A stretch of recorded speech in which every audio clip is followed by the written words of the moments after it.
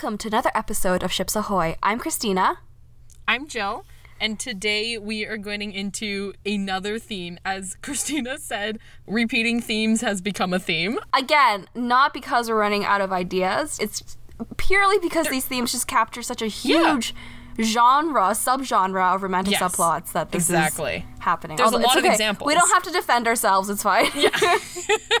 But anyway, the actual theme that we're doing is another episode of Ships in the Night, which, as I said on the very second, the second episode of our show, basically this can be summarized as, is this a ship? Is this a ship? We don't Hard know. to say. We never know. I mean, can be presented. I mean, this is the stuff that romantic subplot shippers that we love, because these are the movies that you go into and you're like, that's weird. Like, is that romantically coded? Yeah. Is that not romantically coded? And then you spend your time after watching the movie just puzzling over that, and then it just incentivizes you to rewatch it just purely for that purpose. I don't know. That's what it works for me anyways. No, it's a very good point, because these are the ones that, and we want to make this distinction pretty clear, which is that these types of, usually they're smaller subplots. They don't take up the whole movie. And the big difference between, a Ships in the Night type of classification and, a buried treasure is that there isn't, official resolution. There's no big kiss at the end. There's no love declaration. There's nothing that would be, definitive, this is a ship. Yeah. So it's left for interpretation, which is fun, because then you can start, again, kind of, finding arguments about, why you feel like this definitely is or isn't a ship, which will definitely come to head in our first of two movies that we're going to cover today, because we rewatched this movie yesterday together, and I discovered that Christina has a completely different ship than me. Wildly different interpretations of the same movie, and we were very confused. Of the same scenes. Yeah. So it really just goes to show that there is different ways that you can read into different pairings, and it depends where your headspace is at and what you're looking for and what history you know about these characters, and again, how you interpret what you look for in making something a ship anyways, right? Yeah. So with all that being said, this first movie in this episode is going to be Captain Marvel. Came out just over 4 years ago. The sequel's coming out this November. The Marvel's very excited. I know. Jill is so stoked for it. She literally has it's posters. The most anticipated movie ever for me. Yeah, the poster's on my wall. We're excited about the she Marvels. Loves it. No big deal. But hence bringing why, ourselves back. If you guys haven't listened to episode 4 of Miss Marvel or the battleships. True. Just listen to that, and you'll have a good sense of how much Jill loves this franchise. Loves character. Yes. Loves Carol. Loves Kamala. Loves Kamala. Yeah. All of this stuff. All the girls. But with Captain Marvel, we initially were wanting to talk about this movie because of the Carol and Maria ship, because that's probably the most predominant one in fandom. Yeah. After the movie came out. And it's most predominantly clear from that movie. That's not what we disagreed on. Because it wasn't we just got on other subships. We disagree that there was a potential ship there. Yeah. And we'll get into why. But what made it fun, including Captain Marvel today, was the fact that when we rewatched this movie yesterday, we're like, wait a sec, there are several other ships hanging around. There's several other romantically coded scenes involving other characters. Yeah, Carol and other characters. Made this more complicated than we thought it was going to be. Yes. 100%. We had to change. We were going to include multiple movies in this, several, more than 2 or 3 or 4 movies in this episode, and it ended up being just Captain Marvel. Yeah. And then our later part of this episode we'll get into is a movie that just came out a month ago, which is the Guardians of the Galaxy Volume 3. But which I have not seen yet, by the way. So spoiler alert to everyone, including myself. Yes. But for the sake of the pod, I am ready for Jill to spoil it for me. I've consented to it, so we're okay. Much appreciated. But with regards to Captain Marvel, we'll start there first, so that way if you haven't seen Guardians and you want to wait, you can stop the episode once Captain Marvel's section finishes. Yeah. Or if you're like Christina and don't mind being spoiled or you consent to doing that, then or if you just want to hear my reactions to learning the story in real time, then just stick around. I'm going to fully bias you. My goal is to 100% convince you of something in Guardians that you have not yet seen, and then go watch the movie and see if you can see if I was effective, basically. Yeah. So, but anyway, with Captain Marvel, we mentioned already, Carol and Maria is one of the ships we'll be getting into. But we'll also be getting into Carol and Jan Rog, which is a possibility. Also Carol and Fury, which is a possibility. And also Maria and Fury. So there's 4 that we can kind of parse out here. So many ships in this one movie. It's almost Eternals level. It is, except none of them are actually explicitly romantic, which is why this is such a fun ships in the night, because you're like, you could make your arguments for any of them, which or I think, it could be just Carol and herself. That could be a ship too, because exactly. Carol she not was built to be an independent, female Very superhero. True. She didn't need a ship at all, but so, like, here much we are respect spoiling for, it. like, Carol Danvers. But I obviously we support that, but like just saying as romantic subplot shippers, for the sake of the pod, we got to get our thoughts out there. Exactly. So let's start then with our meet cutes with this movie in general. So I'll let you go first, Christina. Like, when did you remember about seeing this movie? So I remember there was like a lot of build up to this movie, and because like she was like the first like female superhero. I mean, like, Black Widow was there. Like, she was very clearly a superhero, but she never like had a movie to herself, right? Yeah. So like there was a lot of build up to that, and I was like, yeah, strong female lead, really love that. So my parents actually, like, we went to go watch it in theaters together. Nice. And I liked it. Like, I don't have anything like bad to say about Captain Marvel. Unlike my thoughts about other movies that we've talked about in this episode, other ones in this podcast. I mean, Eternals. And Frozen, apparently. But anyways. Apparently. Oh, God. But, like, I really liked the film. Like, I think, for me, the romantic subplots really weren't, like, my major takeaway from it, which is, like, totally fine because, like, that, because, the writers did a good job in, like, making that not the most, prevalent thing that, like, draws that the audience is drawn to. But, like, I just remember... And we'll get into this with, like, Jill later. But I just remember seeing, like, Carol and Fury together, and I was like, because I didn't really know, like, Maria was, like, a thing at that point. So I was like, so maybe Fury did actually like an Avenger before this all started, and, like, that the origins was Carol, and, like, that's why he named that's why, like, at the end, that's why he named the Avengers after her. Like, I always thought that they had some sort of, like, spark between them. And then hence why, like, and then Carol gave him a pager, like, he could, like, page her from outer space. Yeah. Obviously, there's a connection there. And, like, obviously she wasn't on Earth long enough for them to have done anything. And also, like, Fury's just, like, he's just built different, Like, he's his own guy, He's his own guy, so he's not exactly the one to become lovesick over someone kind of type. Yeah, true, actually. But there was, like, enough kind of solo scenes with them in it that I was, like, Jill, I walked away from this film literally thinking that, like, Fury and Carol might have been a thing. Like, that was just, like... And it actually tainted my view of Captain Marvel throughout the rest of the Avengers series. Just because, like, I always thought that, like, Fury kind of had a thing. Like, they had a thing. Interesting. That never really, like, blossomed or anything, but it was a thing. Never went anywhere. Yeah. Yeah, but it was a thing between them. And so I always saw it like that, just saying. And then obviously there's Carol, Maria, and whatnot, so we'll get into that later. But we'll get there. That was my takeaway. That was, like, my romantic subplot takeaway. That was yours, hey? Yeah. Huh. Obviously there's the Maria thing, too. Like, again, I'm not being ignorant here. Like, obviously her and Maria were also potentially a thing. But yeah, for Fury, I always thought that there could have been something there. Just saying. Interesting. Okay. So with me, my meet cute with Captain Marvel was honestly similar to you in that I remember being, like, excited about the fact that we were finally getting, like, a female superhero movie in Marvel. Like, Wonder Woman had already come out at this point, and obviously movies from, like, 15, 20 years ago and whatnot, but big first MCU movie. It was a couple months before Endgame was going to come out. She'd been teased at the end of Infinity War in the post-credit scene with Fury. At the time, I had no idea what her logo was, and that's like the scene in Infinity War. He drops the pager and her logo flashes, and I was like, who the hell's that? Like, I had no idea. Who's that? And then confused. Yeah. Also, like, why another Captain? 5 years. Like, Captain America, we already got one, so why do we need another one? Exactly. So it was just a lot of, like, what's going on. I heard that the movie was going to be, like, set in the 90s. I was like, okay, curious. What is that about? And how does that tie into Endgame? Because clearly she's playing a role in that movie and all of that. So I remember being really excited about it. But specifically with Captain Marvel, it's kind of similar to what you said about, like, it wasn't your main takeaway. Like, any of the ships weren't, like, the biggest thing. Right. My main takeaway with Captain Marvel was that my first viewing experience was, like, incredibly last minute and chaotic because I was coming from a concert.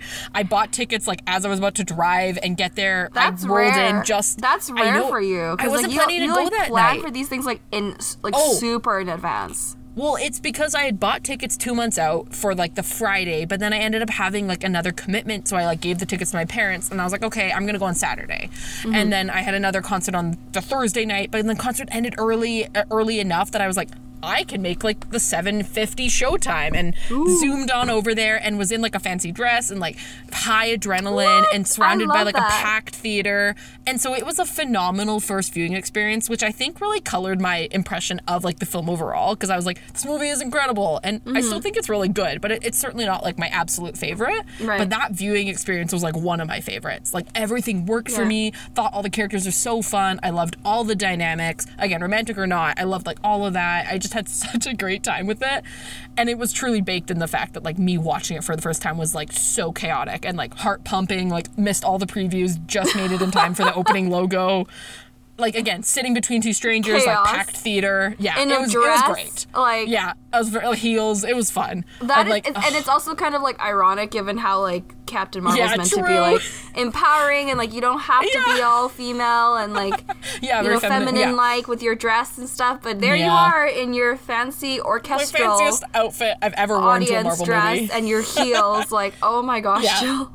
It was good. But I will say my first, like, if I'm being honest and think back, like, aside from, you know, liking the movie and liking that experience, if I do think of, like, what were my ship takeaways, not the main takeaways, but my ship takeaways were primarily, like, Carol and Jan Rog, which is Jude Law's character, and then also Fury and Maria, because I had already shipped Carol and Jan Rog right from the first scene, so I wasn't shipping her with Maria. Yeah. So I never even, I was like, alrighty, she's already got a ship. I know it's hella toxic, but, like, I'm already shipping her with this guy. I'm gonna be honest. It's Jude Law. Come on, like, can you blame us? It's true. As Christina has been unfortunately privy to from me ranting about how much I love Jude Law, specifically Jude Law in The Holiday, which is a great rom-com. Rom-com, and he looks fantastic in it. He's a very attractive man. I will literally never not see him in that role, so I'll see Jude Law in like anything, and I'm like, oh, he's this fantastic guy. Did you see him as Albus Dumbledore then, or did you see him as Jude Law from like The Holiday? He was also very attractive as Dumbledore. So wait, sorry, to quickly go off, isn't he Captain Hook in the newest Peter Pan? I haven't seen that, so okay. Maybe. I mean, he definitely does not look like Jude Law as Captain Hook in Peter Pan.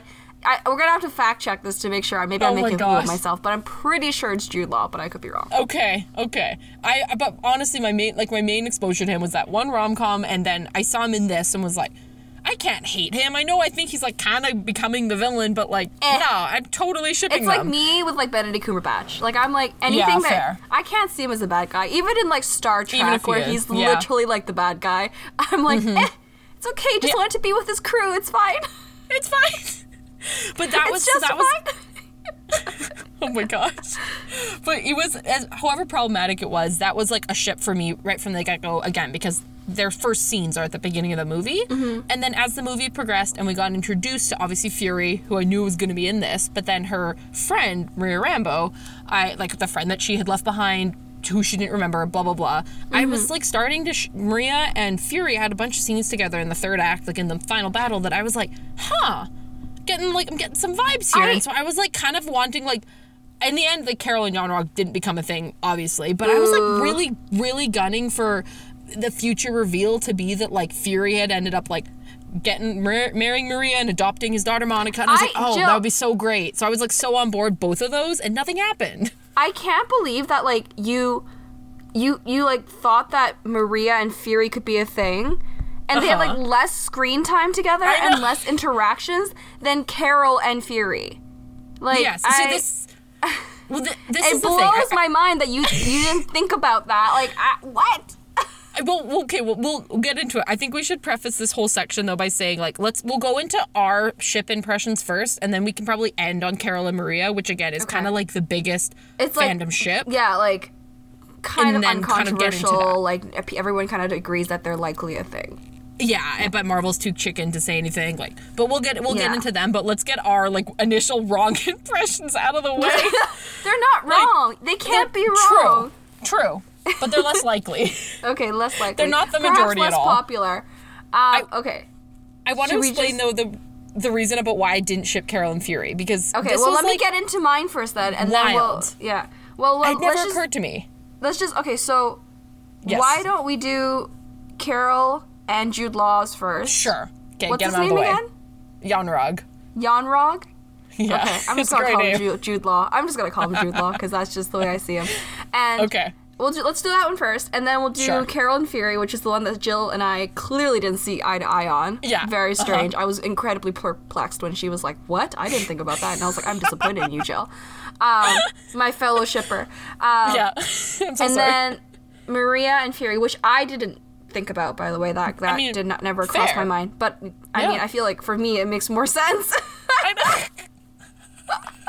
See, this is why this is so interesting, because there's so many, like, because of where our own biases were at, we didn't even, like, see the other ships, which has not really happened before. I have a running theory as to why we'll get there, but, like, I have a theory as to why I thought more about Carol and Fury together than Maria and Fury, and we'll have that discussion when we get there. Okay, so let's just do Carol and Jude Law. So, I mean, honestly, Marvel, if you're gonna have an opening scene where an attractive male around the female's age shows up, half dressed, by the way. True. When she was having a bad dream or whatever the premise was. Mm-hmm. You cannot not expect us to be like, oh, are they a thing? Like, it is not. It's not right beyond the realm of possibility. Yes. That, like, someone who comes kind of run into your door when you need them, or you go to their door, like. Yeah.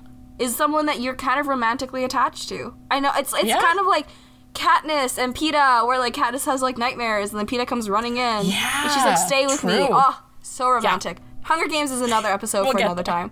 But, like, it's, you know, like, that's, like, sleep. When people sleep, it's kind of like, and someone comes to your aid, or, like, you go to them for advice, or, like, comfort after. Like, it's a very intimate kind of thing to do, and it requires a certain level of trust to be able to have that type of relationship. Yeah. So I mean, I like that you're pointing this out, because... And also, he was half-dressed, okay? Like, and she was just like, oh! Well, exactly. And they have, like, a very, like, comfortable, playful dynamic, like, right off the bat. They're kind of constantly teasing each other. So you get, at the very least, that there's familiarity there, for sure. Like, right off the bat, if not something more. Like, and a long-term familiarity, too. Not just, like, I just met you and I feel familiar. No, like, they it's kind clearly of, like, know each other, they have history, and they have, like, inside jokes and whatnot, you know? Like, it's a thing. Yes, it's like on the train, they're talking about the supreme intelligence. Thing, yeah. And she's like, is it me that you see? Like, this is a cute, flirty banter that obviously indicates that they've been friends, or that they've known each other for quite a while now. And they're comfortable with each other to have this kind of, like, flirtatious banter. And how, obviously, like, how is that scene on the train not flirtatious? Like, I can't figure out, you know what I mean? Like, it's clearly flirtatious. It clearly is. Yeah. And the thing with them, and why, like, I get that it's, like, clearly he becomes a villain, he's manipulating her, he's been lying the whole time, that's never going to go anywhere, that's toxic, yes.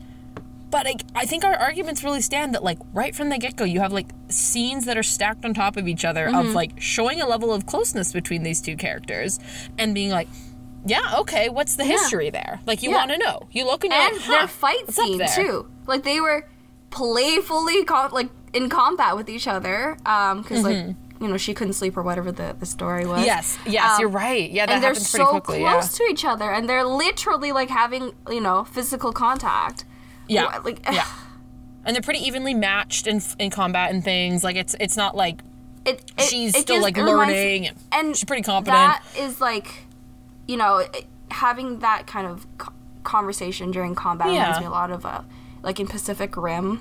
I don't think you've seen Pacific Rim. I think I've only seen clips, though, actually. Yeah, like, the male protagonist ends up, like, he has to, in order to, like, be able to connect with another person for the machine, like, they have to figure out if they are compatible together, and one way that you can figure that out is, like, if you fight, like, they have, like, a combat scene, and he ends up, like, he fights all the recruits and all the, you know, eligible men who could have been his partner, but, like, it doesn't work. Like, there's just, like, there's no chemistry, I guess you can call it, between them. Sure, yeah. But then, like, he fights, like, the Asian Japanese girl, I don't remember what her name is, and they just, like, click. Like, the way that they fight is just perfect. And then they end up being, like, paired together, and, like, it's romantically coded and all that stuff. But even, like, the fight scene itself had a lot of kind of sexual tension built into it.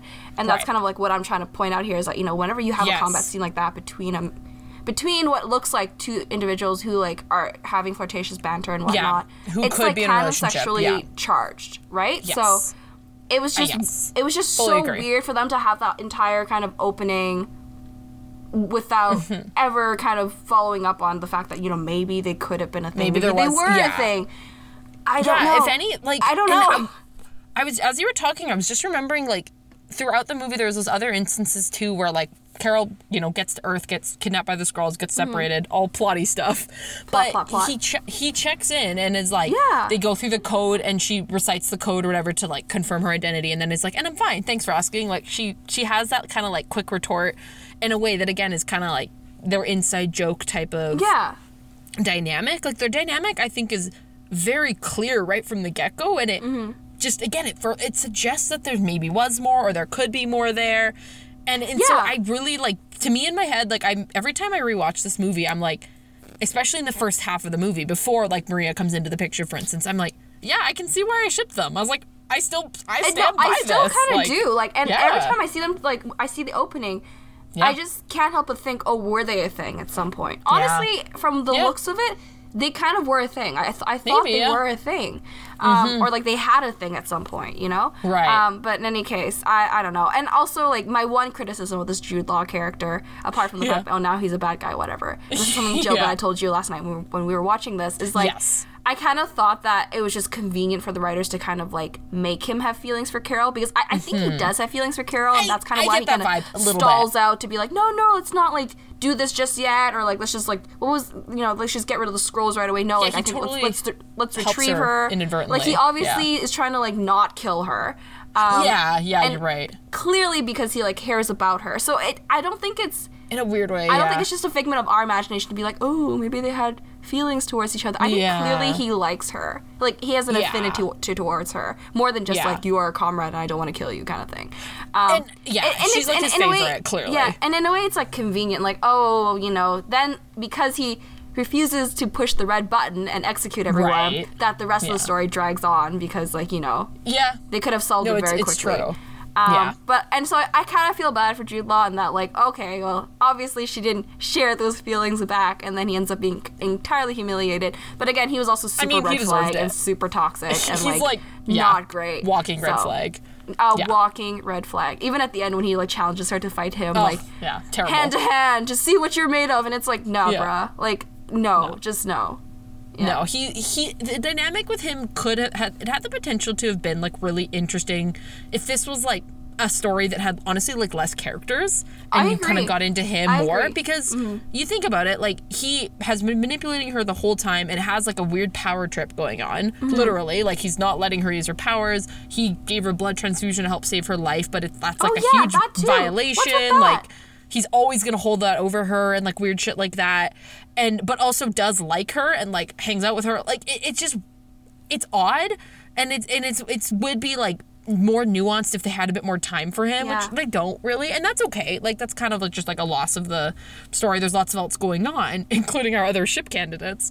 But I truly maintain that if this had been a different second half of the movie, I would have just been like, that's the ship I took away from this. Like, there wasn't any other competing potential ships. It was just, this was my main takeaway. But here now, she crashes onto Earth, and now we see Fury. We see Fury. And, like, so, I think even from the get-go with her and Fury, you know, Jill, we always call these the Jill scenes, right? Because it's the scenes where the characters get to know each other, they sit down. No, you're right. I can't see, Jill, how you missed that when she's testing Fury to be like, tell me something that a Skrull would not know about me. Right. Or, like, about you. So detailed that they couldn't be able to make it up. And, like, they actually have a conversation at the little, like, roadside little bar thing. or whatever, pub. Yeah. And, like, Fury's telling her stuff about his personal life, and I'm like, wow. You know, and then she obviously was like, tell me something else, and then, like, it was about, like, you know, the sandwiches cut into a triangle, and he was like, you didn't actually need to know that, did you? And she kind of smiles, and it's like, you know, I don't know if Carol's just kind of, like, naturally a little bit, like, she likes to tease people and, like, kind of flirtatious in that way throughout. Like, if that's just the way she treats people. But, like, I was like, you know, she didn't need to ask that question, but she did. It's just, like, it's kind of, there's some banter between them that I'm like, there's potential. There's potential here. There's lots of banter, for sure. They are, like, throughout this movie, they have the most banter by far. I think 100%. They have the most scenes together. And doesn't, like, Fury try to, like, show off his, like, little fingerprinting thing at one point? To be like, let me get out my little fingerprint thing. Yeah, to try to lock it through some of the doors at Pegasus. Like, I was just like, this could be a thing. You know, if we didn't know what we knew about Fury already, like, if the Avengers, all that stuff hadn't happened before Captain Marvel, I think, like, I would have seen this as, like, a potential ship. Right. But, like, obviously we know that, like, Fury doesn't end up with anyone, really. Yeah. Except for, like, Maria... What's her name? No, Maria Hill? Is that her name? I don't know. Maria Hill, his, like, coworker. Yeah. His, like, coworker, who's not his partner in any sense, but, like, he has her as, like, his right-hand man, or right-hand woman, I guess. But, like, if we hadn't known that about him, if we hadn't seen the future Fury, I feel like I would have been like... Just this movie alone? You would have maybe... And then even, like, Carol asked him about, like, what does your mother call you? What do you call your mother? You know, what would your friend... What would your kids call you? And, like... Yeah. There's just, you know... Jill, you spoke about in our WandaVision episode... Not the actual WandaVision episode, but the one about the side ship. About Jimmy and Darcy. I know exactly what you're talking about. Yeah, exactly. Yeah. You know, they have that conversation when they're watching the little TV screen about, like... a little Jimmy and, like, whatnot. Yeah. So, I mean, that triggered you to think it was a ship. And yet for this one, with Carol asking Fury, what would your kids call you, that doesn't trigger anything for you? See, this is the thing. Like, I think there's two big reasons why this was not a ship in my mind. And it's so interesting. I'm, like, trying to analyze this for myself because you're creating, like, a very compelling case. It is very compelling in and of itself. I know, but I think it's twofold. One, again, I just automatically shipped her with Jude Law, so I was in my head, I was, like, already kind of a ship. Like, I wasn't planning to jump ship. Right. And on the other hand, knowing the Marvel lore and knowing that this movie takes place in the 90s and that we know primarily Nick Fury as this, like, totally different guy in the present day timeline, and again, it's also much older, in my head, I think I was just like, it was never even a consideration of, like, that's a ship, there's a future. I was like, there's no future there. Like, that's a total, like, it just was, like, not even an option. I was just excited to see them be, like, full-on besties. Like, that is like, the vibe. And, you know, that didn't fully occurred to me in this case. Like, which is and rare. You saw them as, like, super that platonic. Is rare for me. And I certainly did not see them as, like, super platonic. Hardcore platonic. Which never happens for me. So, it's really weird. But then, this is my running theory as to why I, like... put them in a potential romantic relationship is because, you know, they're going on an adventure together and they're, like, running off together and they're having time to chat and they're in action together. And obviously for me, that's kind of, like, how I grew up reading dystopian YA fictions and stuff where this is kind of how it's, like, fodder for, like, a future relationship to burn, right? No, that's totally fair. Not a future relationship to burn, but to develop. To ignite. And so, exactly. And so this setup was very familiar to me and kind of my quote-unquote upbringing, coming of age. Yeah, what the stuff that you look for. And so, you know, I was just like, oh, like, this is normal. And I feel like this could lead to something else. Also, can we talk about how Fury was so adorable and, like, singing in, like... at the end. When they were washing dishes at the end. Like, oh my gosh. That was, like, a soul... Like, you know, it was just the two of them. So it was kind of like a solo scene with the two of them. Where they're just chatting and, like, living out everyday life. And then she gives him a pager to be like, that this can, like, reach across the universe if you need me. Come on, man.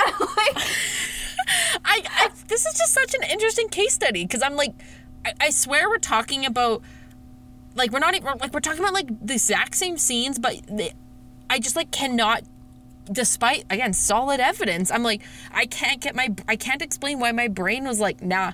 Or not even, like, is this a ship? No, it literally never occurred to me. Bewildering to me. Absolutely bewildering. I don't know. And maybe you just, like, felt like you know Fury too well. I know. I think that might be part of it. Potential. Yeah, you know, like, I was never expecting to go into this movie being like, yeah, this is how he, like, met a partner. Like, no, this is how he, like, started the Avengers. So and this is for you, like, the fate of Fury was already sealed. Right? And you didn't want this to change it. Now, Jill, you understand my feelings about fan fiction. Oh my god. I proved my point. Yes, I proved my point. What? I mean, okay, because it's a prequel, I'll give you that. It's an interesting comparison.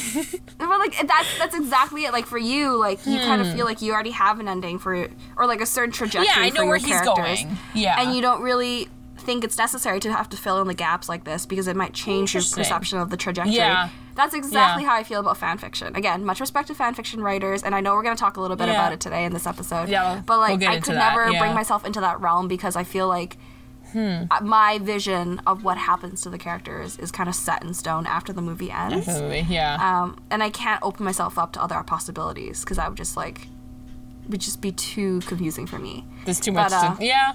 Okay. Too overwhelming. So, wow. Okay. Episode 11. I feel like, wow, Jill. You feel so excited about this, don't you? I'm like, I finally somehow found a way to express to you why I don't do fan fiction because like some things are just not canon for me. Okay. Well, with that, we should shift into the next ship then. Sorry, I'm mostly just because I'm like right now. cognizant of time. I know. But with I think again another contributing factor is that the reason why I didn't ever at all ship them. All these things we've discussed I think are valid, but on top of that, they introduced Maria into the picture, and again, Carol was already shipped with Yon-Rogg in my mind, however toxic that was, and then I started seeing more scenes. You're making a good point that Maria and Fury don't have a ton of scenes together, but the ones that they did share, especially. So funny. It's so funny that you see. I totally did not see this. I was just like. I still think that Fury had a thing for Carol. I honestly felt that like most of the men, and then Maria in addition, had a thing for Carol, and I was like, that's totally fine. Like they just all like her. That's fine. Whatever.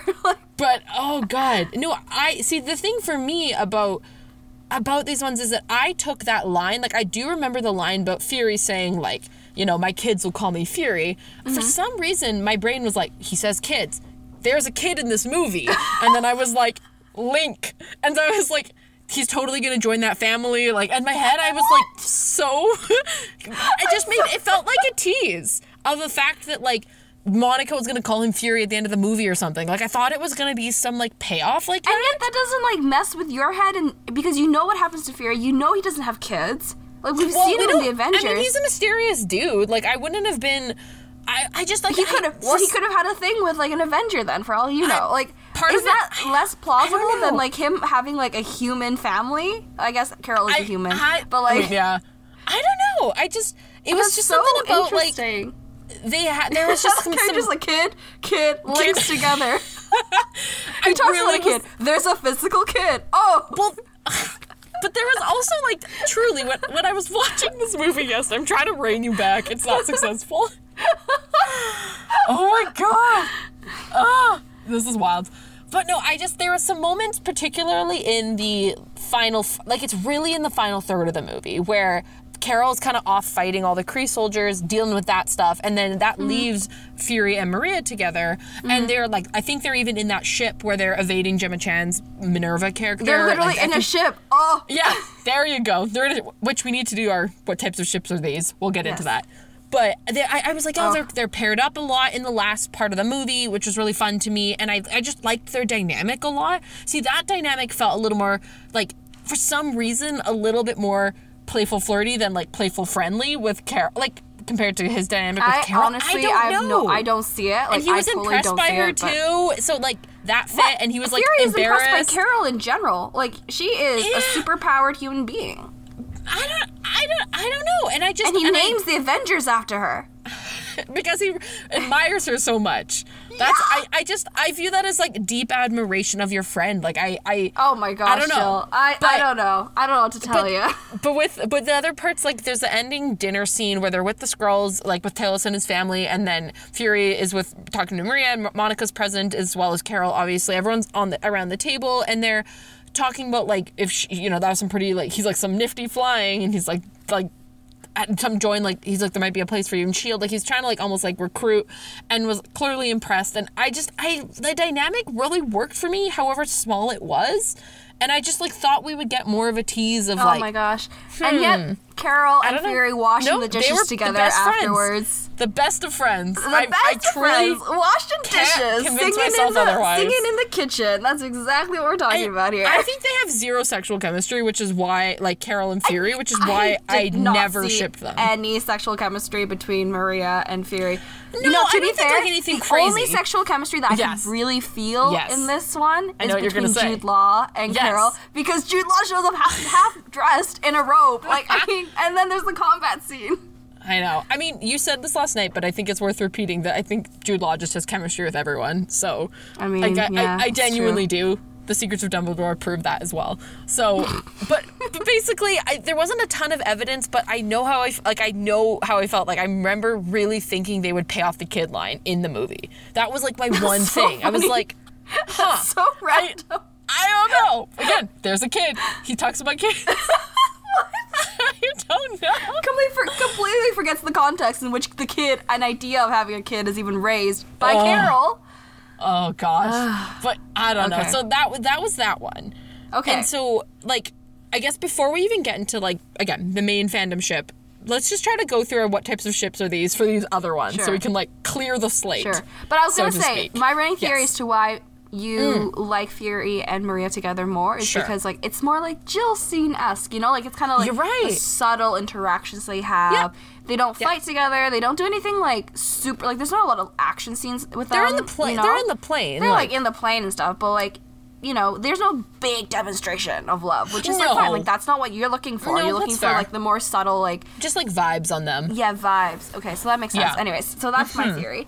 Interesting. Okay, what type of ships are them? No, that's the wrong grammar. Are they? What types of ship are each of these? I'm tired.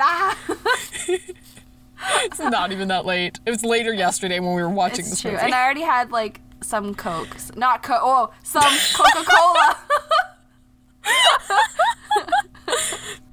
Okay, we're gonna keep moving. Okay, what type of ships are they? Okay. All right, Jude Law and Carol. Yeah. So I feel like, and I want to try to draw a parallel to what we saw in the movie, just because that feels easier to me. But you know how in the end of the movie, he's in that ship that has completely crash landed. Yeah. And Carol sends him. She, like, uses her powers, her photon blast, to, like, kickstart the engine and send him back to Hala, and basically, like, get fucked. Like, go and explain your problems to like, basically, like, tell him what happened. Like, basically, like, you're in trouble. You suck. Right. Don't need you. It's a big moment for her. Very important moment for her. But I kind of want to find a way in my head to, like, make that little crappy little ship of his be, like, a comparison for their relationship, because I think it was one that was, like, very, like, slick, operational, worked really well, but then kind of, like, completely falls apart and implodes. Yeah. Which, to me, that makes that feels like an example, but this is really stretching the definition of ship because it's like a spaceship. It's a really crappy built ship. You know? Yeah, like it looks cool initially, but, like, is not durable in the least, and, like, it's just literally gonna blow up. And Carol beats it up. Carol, like, destroys that entire ship. Carol demolishes it. Yeah. There we go. Because she knows it's bad. It was a one-sided. Jude Law was driving that ship. He thought things were fine. He was piloting it. Yeah. Completely gets demolished because, like, Carol obviously didn't feel that way, and doesn't care for it. And rightfully, because he sucks. He was a prick. So, like, makes sense. Yeah, he really did suck. But okay, so there's that. All right. That's what I feel like for that one, honestly. I think that works really well. I think that works really well. I appreciate it. Okay, for my Carol Let's and Fury one, I was thinking it could be Monica's flying airplane. What is a plane? It was a plane, right? Before it was all jimmied up to go to space. You know, there was potential for it. Oh, like the one there was. Oh. Yeah, there was potential for it. Yeah, Carol and Fury ship to, like, take flight. I actually think that there's quite a lot that they could have done there. I see what you're saying. Is she needed some chain tweaks to it. Yeah, without any modifications, it would never fly. It just is. It's part. I like this. It's like, I know we're talking about a plane here, but, like, it's kind of. We're going out into outer space. We're talking about spaceships now. It could be a spaceship. But it ain't, because there are no modifications. Okay, just thought of something. We're talking about a plane, a friendship, with some modifications, could become worthy in space, so, like, become a spaceship. I like this. This works. No, I think it works. Okay, fine. I guess that works. Yeah, I guess this factors in both of our feelings about it. I like this. Yeah, okay. It's part, it could be, but it ain't. Yeah. Okay. Okay, and then the last one is with, you know, with Maria and You're Fury. You're carrying, like, this one. I have absolutely no idea because I didn't even see it. No, I know. I'm just trying to think of something really, I'm feeling like something really homey. Like something that, because I just got, like, I got really big, like, family vibes from them. Kid, because you wanted Fury to get the kid. I just wanted him to be in their family. I don't know why. I was, like, so into that. I just, like, I really, like, I felt like he And I mean, it's actually kind of funny because Monica and Fury have a very close relationship, as we'll see in the Marvels. Like, that's already been shown at the end of WandaVision, or teased, and that's been shown in the trailer of the Marvels. So, like, in a way, she's kind of his surrogate kid anyways. So, like, maybe my theory holds true. But well, what I'm seeing then is kind of like a boat, like a ship that you can just, you know, you can, like, attach another ship onto, like, with Fury, like, and it's kind of like they can go together in tandem, like a tandem ship, which don't exist. I don't know. No, but I know what you mean. Wait. I know. What? Okay, What? so You when look I was a excited. kid, I used to be on I used to go to this lake, and we would get in these little boats that you can, like, pedal together. They're, like, tandem boats. That's exactly it, because one person can pedal that boat, and, like, they can. You're and right. it's a boat, and it'll float, it'll do its thing, but if you have two people, it's stronger. Yeah, interesting. I like that. Does that work? Because Maria's clearly competent on her own. She can take care of this kid. Doesn't need anyone. But I could see some help with him being in her life. Like, I think there was a great vibe there. Okay, I like this. This Synergy. is fun. Now I want to go on one of those boats. Tandem pedal boats. Yeah. Okay, well, we should go on one together at some point in the future. Make a plan. In honor of the pod. In honor of the pod. Okay. All right, now we move on to the main feature of Miss Marvel. Not Miss Marvel. Captain Marvel. Captain Marvel. Yes. There are too many Marvels going around here. I know. It's going to get confusing pretty soon. But yeah, Carol... So the thing with Carol and Maria is... it's an interesting one, and it's... Honestly, I really wanted to include it in this episode because it's very similar if you've listened to our previous Ships in the Night.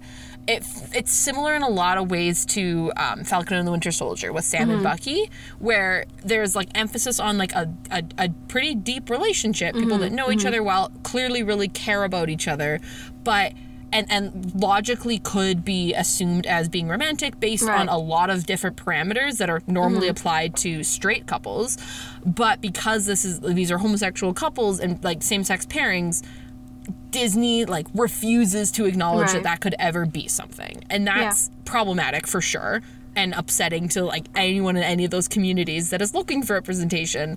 And it's pretty egregiously done in Falcon and the Winter Soldier. I think, like, arguably even worse, as we've talked about, like, in terms of the teasing, like, the queer baiting that goes on. It's like that running joke on social media where it's like there would be something about to, like, lesbians or whatever, a gay couple, and then the comments are like, and they were roommates, or like, and they were friends, and it's like, really, like, that's, I mean, obviously that's why it's like the comments are like, you know, being sarcastic about it. Exactly. But, like, this movie literally is like an example of where we're in mainstream media and we've got these two people who would deviate from what we see as kind of like heterosexual relationships. And then the writers are being like, and they were friends. And it's like, they were just besties. Yeah, it's like you didn't have, that doesn't have to be the way that it goes, right? Like, you can actually make them a romantic couple. Makes sense. Honestly, it would kind of make the movie better off because then you would just clarify that, and then strippers like us wouldn't be like scratching our heads throughout the film to be like, oh, like, is this a thing? Is this not a thing? And then we're not focusing on the main plot line, you know? Like, if they could have just made it clear, we would have all been okay with it and just, like, moved ahead, you know? Yeah. Like, it's...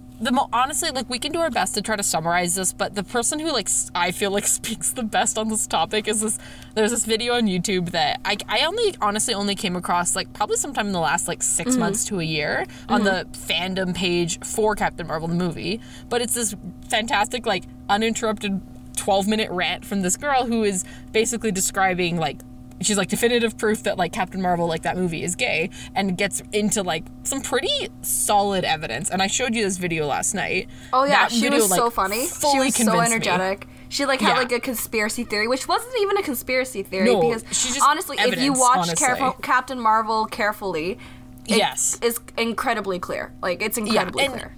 Honestly, to summarize, like, one of her strongest points, which I really do agree with, is the fact that she drew the comparison between, like, when Talos gets reunited with, like, his presumed wife and child, you know, no one bats an eye. They don't ever kiss or do anything or say, like, hello, wife, or hello, child. Like, but it's very clear from watching the movie, like, yes, this is his family. And then she's like, look what happens with Carol. You know, exact same sort of situation. Gets reunited with, like, for all intents and purposes, wife and child, like, partner and child, like, girlfriend and child, like, makes sense because look at the fact, like, they clearly raised this kid together. They go through photos. They were you know, training together, right? Yes, they long-standing partnership together. Like, these aren't strangers at all. Like, and clearly, like, her most important person, the first person she goes to see when she does regain her memories, who, like, the last person she spoke to before she crash landed, lost her memories, like, clearly, like, an incredibly important fixture in her life.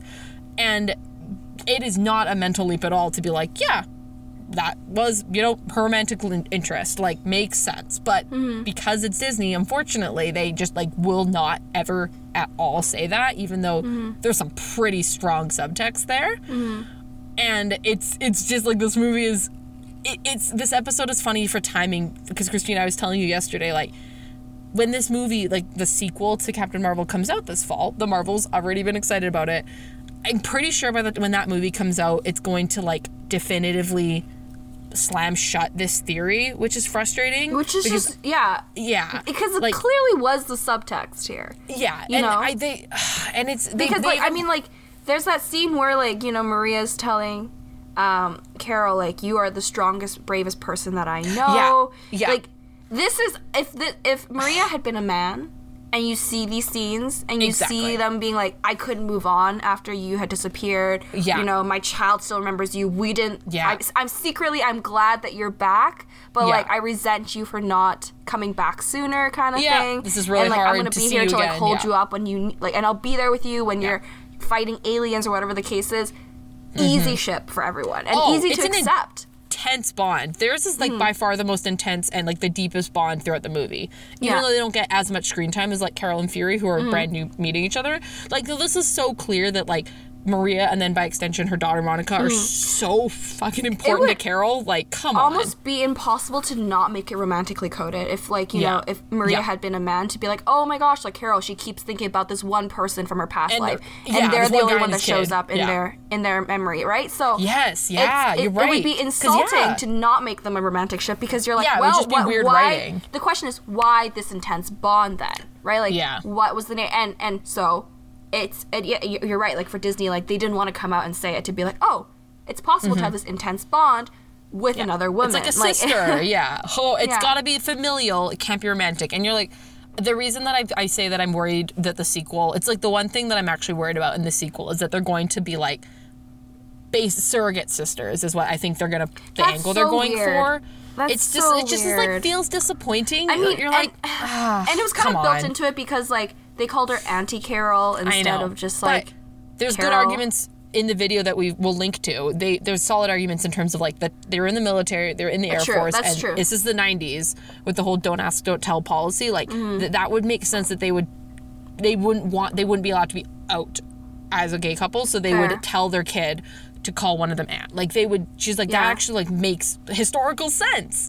And the crazy part, too, is that, they say this again, this is a lot of paraphrasing from this video, but this is one of the most compelling arguments to me from a storytelling standpoint, is that it's, like, the intensity of the fact that, like, you know, poor Maria had to deal with the fact Carol's gone, she couldn't talk about it, it was a classified mission, they didn't want to, like, acknowledge that this crash even happened. And, you know, people mourn their best friends. That's very sad. Christina, if you died in a crash or disappeared in a crash, I'd be very sad. Why would you say that? I gotta go knock on wood now.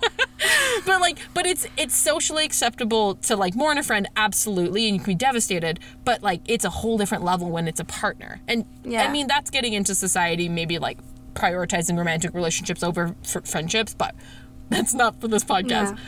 But that's a bigger discussion. Like, if she's, like, she could, like, if you imagine, like, poor Maria left behind being, like, my wife, essentially, died, but, like, no one's allowed to know that, and I can't, like, grieve for as long as I need to because people just think she's my friend. Like, that would add so much, like, intensity to this movie, which would be so rich, and it's, like, you missed that. Like, the people making this movie, like, you missed, like, a wonderful opportunity for something like really deep. They would have added a lot of emotional depth to it. I would also like to draw a quick parallel here, just back to my theory about, like, if this was a man, we would find them, they'd have to be romantically coded. And I'd like to point to Jude Law here, and I would like to say that if you remember, you know, Carol was like, what happened that day of the crash when she lost her memories, basically. Right. And Maria was like, you came to my door at the break of dawn, knocking on it, and, like, ready to fly as always. Yeah. You know, flashback, how does Captain Marvel begin? She and Jude Law are talking and fighting at the break of dawn. Yeah, and, same like, setup, you know, and so Jude Law is the first person she goes to when she wakes up. Maria was the first person that she went to when she wakes up. And, you know, we were talking earlier about how, like, oh, you know, that time of sleep and, like, just getting up is kind of a very intimate time. And the fact that Jude Law is, like, half naked kind of doesn't help the situation. But, like, obviously, immediately in our brains, we're like, oh, maybe there's some history between them, right? For them to have been so comfortable and for them to have been the first thought after you wake up. And so Maria saying that, like, this was a regular thing where we would hang out literally once we get up. You know, why can't that also be romantically coded? Yeah. And I think I forgot to comment on this when you were mentioning, like, the flashbacks, too. I think that's further evidence, like, all those flashes that Carol has, like, 90% of them include Maria. Or Maria, yeah. Like, so much. And again, if that was a guy, heteronormative culture would be like, oh, yeah. Whoa, there was totally history. Who's that guy in her memories? Like, I'm a shipper. And why is there a guy in her memory? Who is this man? I want to know. Like, I would immediately think that. So, like, the whole scenario with Captain Marvel is, like, another disappointing Disney move. Gonna be real. I get it. Like, it's frustrating. But it is, like, a poignant relationship in and of itself. And my hope for the sequel is that they, like, I hope they don't actually slam that door shut, because I want people in that community to feel like they can be represented by what very clearly is a ship, let's be honest. You know, and that the movie doesn't, like, completely, like, spit in their face on that. But I kind of worry that they will. Yeah. Because Disney. I mean, it would be surprising since, like, we've had a few, like, LGBTQ couples. Very small steps. Since then. I think, like, in Buzz, there was one, like, a side character group. Yeah, not a big couple. One, though. And then Eternals, Fastos, we have Fastos. Like, but they were all side characters. They were never, like, the main not a lead. Line. And so it was kind of like, okay, like, you know, this exists, we deal with it, and then it's just kind of, like, put in the corner kind of thing. So, I don't know. Anyways, it is definitely a head-scratcher in that, like, a lot of people, I think, left that movie kind of with, like, oh, like, they were probably a thing, but, like, makes Marvel sense. wouldn't come out right and say it. They would never say that, And it's just, like, it's just so awkward, because it's, like, everyone kind of knows. Yeah, everyone knows, but no one's, like, we wouldn't want to say it, but at the same time, it's just like a really awkward space to be in. But anyways, it's a shame. I'm sure, like, you know, we have hope for the Marvels movie. I hope that they either, I mean, in a perfect world, they would confirm them as a ship, which would be incredible for that community. Like, I would love that. Or they just leave it again ambiguous. Like, I would be fine if they just left it ambiguous, but not like shut it down completely. Yeah, because that would just like. I don't know. It would really just kind feels of unnecessary. Water down everything that all the intensity of the interactions we've seen between Carol. Exactly. 100%. Like, it's just it would really cheapen it. But anyways, okay, shall we talk about what type of ship this is? Yeah. So I actually had a brainstorm about this mid discussion right now. Of course you did. Oh, good. Good for you. When did you have this brainstorm opportunity? Like, I don't know. It just occurred to me because I was like, I feel like they're the kind of, what are those amphibian type of, like, cars that you can drive on the road and then you can become a boat. So it's like disguised as something else. Yeah. Something that's, like, acceptable. Like, oh, just a vehicle. And then, like, oh, by the way, now you can be just a slight little, like, press of a button. It's like, now you're seaworthy. Like, that feels like the deliberate, like, disguising of it. Yeah. Feels like that would apply to the ship in this movie. Specifically, like, in the context of Disney. Yeah, like, as I think it's called in, like, amphibian boat or amphibian car. I could be super wrong on that. Batmobile, like, it can do everything. But that's a different. Like, that's not Marvel. That's DC. So or like a transformer, like something that, like, looks like one thing, but in actuality is something else. Like, it's just. I also think it could just be a really stupid metaphor of, like, it's clearly a ship, but someone's pointing at it being like, no, that's a plane. No, bro. No, it's a ship. Like, I it floats. actually really like that. Like, yeah, it's like, how blind can you be? Like, what are you talking about? It's a ship. It won't do anything else. It's a ship. Like, what do you want to say about it? Like, exactly. But yes, we were talking about this before, that there are a few different episodes we've done so far this season that could potentially have, like, part 2s or follow-ups because there's more content coming out concerning the ships. This is technically one of them, to be honest. Also, like, Loki season 2 is coming out right before this movie comes out. Like, so there's some follow-up there that could happen. I'm so excited. Like, so that might be a little tease there, but keeping the options open. I'm so excited. But anyway, I guess we can probably make our transition now into spoiler territory. If we move, I think we're ready to move off of Captain Marvel into Guardians territory now, hey? I think so. Okay. All right, Jill, I'm ready for these spoilers. Hit me. So this is, I'm not gonna lie, I'm really, really excited to talk about this. It's our first time we've ever done like a relatively new property in an episode, right? Like at the date of recording this, Guardians of the Galaxy Volume 3 has only been out for like a month, literally. And the time this episode releases, it'll be about a month and a half. Like, that is the newest we've ever done. Quickest turnaround. But also, I think that is a nice parallel to my, like, meet cute with the ship, which I'm about to get into, which is, I went into this third movie, and I should say left this third movie being like, do I ship, like, Peter Quill with Nebula? Confusion. Like, what? Why? And, like, I think I do. And, like, well, I know I do now, but it was, you know how I was saying that certain things weren't my biggest takeaways in Captain Marvel? Yeah. Straight up, whether or not this was a ship was my biggest takeaway on first viewing. No, I know, because you messaged me and you were like, I think I ship Peter and Nebula. Forget Peter and Gamora for a second. Let's just talk about Peter and Nebula. And I was like, excuse me? Like, what are you talking about? I was as surprised as you. I was very surprised. I mean, because, like, first of all, I haven't seen this newest movie, right? Yeah, so, like, for me, Nebula has always been, like, just not a romantic... But, like, she's not a romantic person, and not really, there was never kind of an attempt by the writers to even put her with someone else, right? Yeah, and so, I like, agree.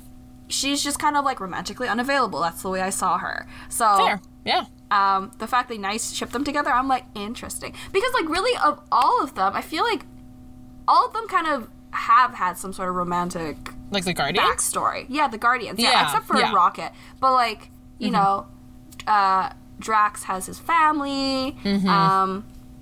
Yondu's R.I.P. Yondu, but like his right hand man, the one who has like his Kraglin? Thingy. Yeah, he has like a bunch of wives. Yeah, he like married all of them. Peter Quill obviously was classic, a lover of many people, of women, but then also like Gamora. Like, you know, they've all kind of had their romantic subplots. Nebula has never had that. So. Yeah. For me, like, it was never kind of an option to put it out there. It just, like, wasn't a consideration. Yeah, I agree. Yeah, so, I mean, please enlighten me. I know you've sent me a quick video of their final fight scene where Peter and Nebula are fighting together, which I must say is great. It gives me throne room vibes from Reylo. Gotta love that. You know, these are my scenes, and I love them. Yeah, this ship actually... The crazy part about it, on top of a lot of craziness, and the fact that I even ship them, still crazy, is that they don't really even have any Jill scenes. Like, I'm like, why do I ship them? It's just like the vibes. I have spent... Is it the camera? A full month. I've spent a month trying to figure this out. Is it the camera, the way that they're positioned? Part of it is. But I think it's kind of just like... bit of the, in some ways, almost just like a little bit of the writing, but not really, because that almost is like giving it too much credit. But I guess essentially, like, my meet cute, again, this is just like a session for me of trying to, like, figure this out.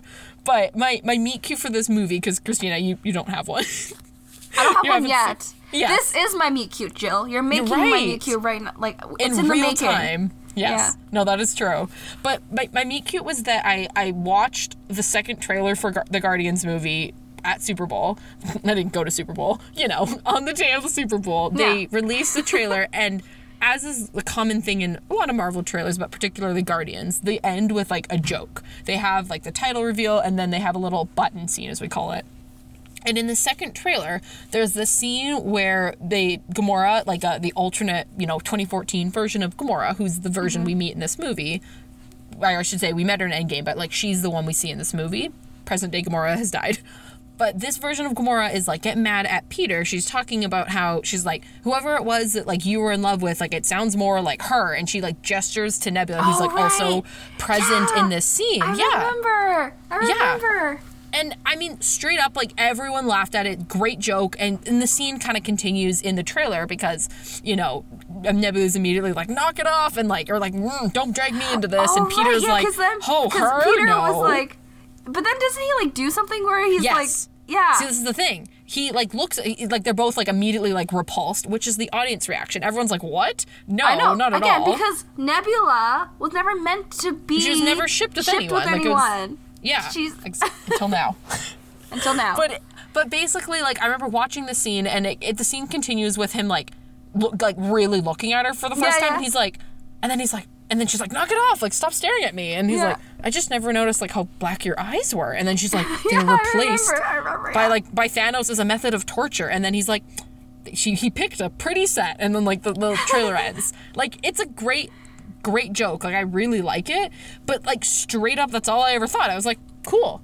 It's just funny, that's funny. Because Peter Quill, so like, out of left field. all women. He, like, loves all women. So, like, it's that's not part of his character, surprising that he would be like, you know. It's like, wait a second, You know, like, whatever, because that's just a Peter Quill thing for it to do. Exactly. And it was a good joke. Part of that scene was, I think some of it was ad-libbed by Chris Pratt, if I remember correctly. So, like, that's why I can't give the writing, like, full credit.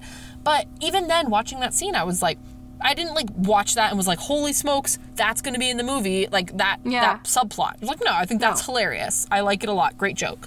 But then, literally, I've looked on my watch, literally within the first, like, 10 minutes of this film, there are, like, 2 or 3 strong instances of, like, just more focus on these two and their dynamic in a way that I was, like, so immediately intrigued / distracted by that I was, like, watching for it for the rest of the movie. Like, and it's similar in a way to the Carol and Jan Rog of it all, where it's like some of the earliest scenes. So again, I'm just gonna, like, full disclosure, I've seen this movie 6 times. I've seen it, recite it. So I feel like I am gonna unfortunately spoil some stuff for you. Haven't you written something on it too, on top of that? Yes, we'll get into that.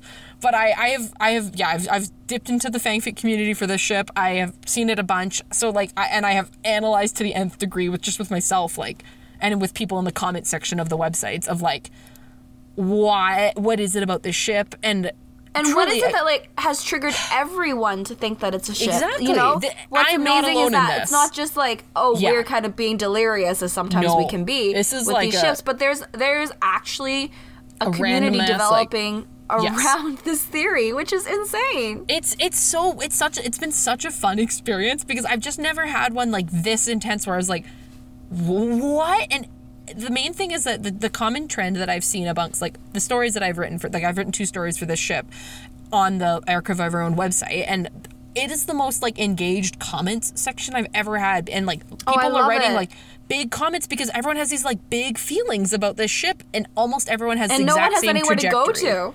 Yeah. Exactly. Like, everyone was in the same boat as me, where it's like, thought it was a joke, watched the movie, realized it wasn't a joke, and realized, like, hold on, I actually like them. What is happening? And then, like, overanalyzing their little moments in the movie.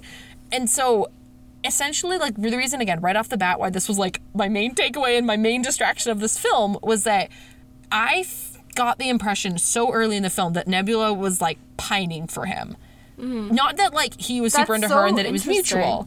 But specifically her pining, and I love me some pining. It's my fave. Of course, I love writing me some pining. So it's just, I'm not surprised that I'm not surprised that I latched onto it. So much angst baked into a pining scenario, and it's basically because early on in the movie, Peter Quill is, like, blackout drunk. He's upset about, like, he's still, like, upset about Gamora.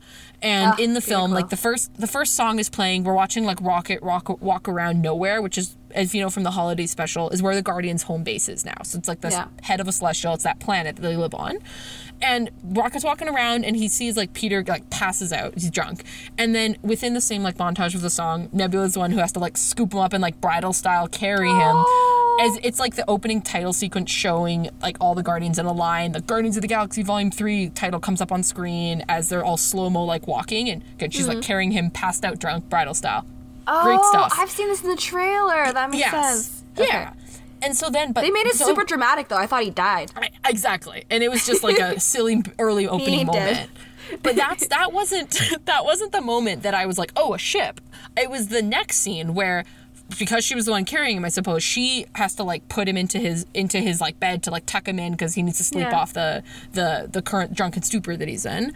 And he, like, in his, like, delirious type of, like, inebriated state, she's, like, putting the blanket over him, and he kind of, like, grabs her forearm and is like, And he's like, I love you, but then he says Gamora. And the camera, like, shows her looking, like, upset about that. I am, like, again, comment sections have proven me right. I am not the only one that thinks this. And on top of all of this, the song, like, Creep by Radiohead is playing, and the line, like, I wish I was special, plays in this exact moment when you, like, see Nebula's face. And I was just like, wait, is she, like, sad that he mistook, like, is she upset about this? Like, I was like... Or could it be that she's upset that no one feels that way about her? Yeah, it could be as simple as that. She could just be sad. She could be, like, pitying him that, like, I know I miss Gamora, too. Like, there's a lot of ways that you can interpret it, which is why this is a really fun Ships in the Night for me. Mm-hmm. But there was that, and again, this isn't, like, the first 3 minutes of the movie. And then right after, pretty much back to back, we have two different Guardians coming up to Nebula being like, so what are we going to do about Peter? And like, what's wrong with Peter? And it was just this moment of like, wait, why are they asking her? Like, they're all she's family, like the newest so addition to the team. Exactly. Yeah, she is not... Well, and that's the interesting part, though. She's technically one of the newest additions, but this movie does a really interesting job of making it clear that, like, her and Peter are basically, like, the co-leads of the team. Well, that would make sense, because Peter's completely incompetent by himself. Exactly. And some people have even gone as far as to be, like, the mom and dad of the team, which, again, also is a vibe that fits for them.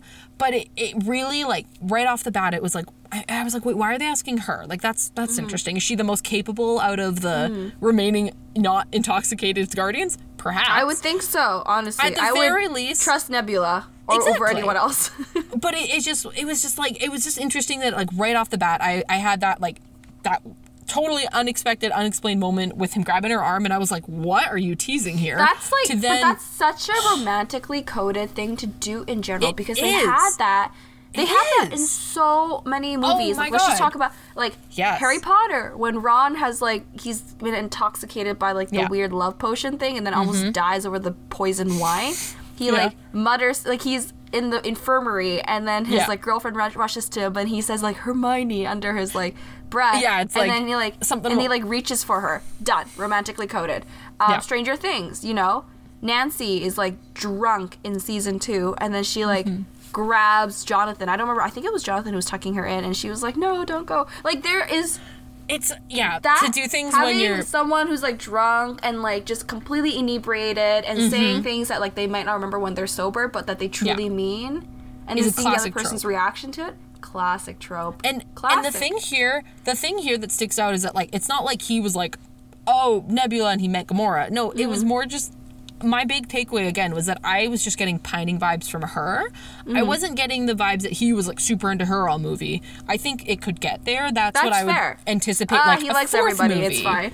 Yeah, I could totally see him getting there, and it's been a fun mental exercise to be like, as we'll get into towards the end of this movie, totally like, where I could 100% see him getting there. She's already there. Like, that's what I kind of had in my mind. I did not think it was, like, equal affection in this film. But that's what still, just though, the whole so, drunk so and taking care of someone else is like, or like bedside, you know, tenderness manner. In that respect. It doesn't matter like who it is. Helping like them, that's always been romantically coded in my brain, anyways. So no, I agree. And on top of all of this, I was like, why did that Nebula need to be in that scene? Like, that could have been that could have been almost like a funny scene of like Drax or Rocket tucking him in, and then him being like. Them. He could have been like, I love you, Gamora, and he's holding, like, Rocket's paw. Like, you or Drax. Yeah, like, and it could have been, like, a funny moment.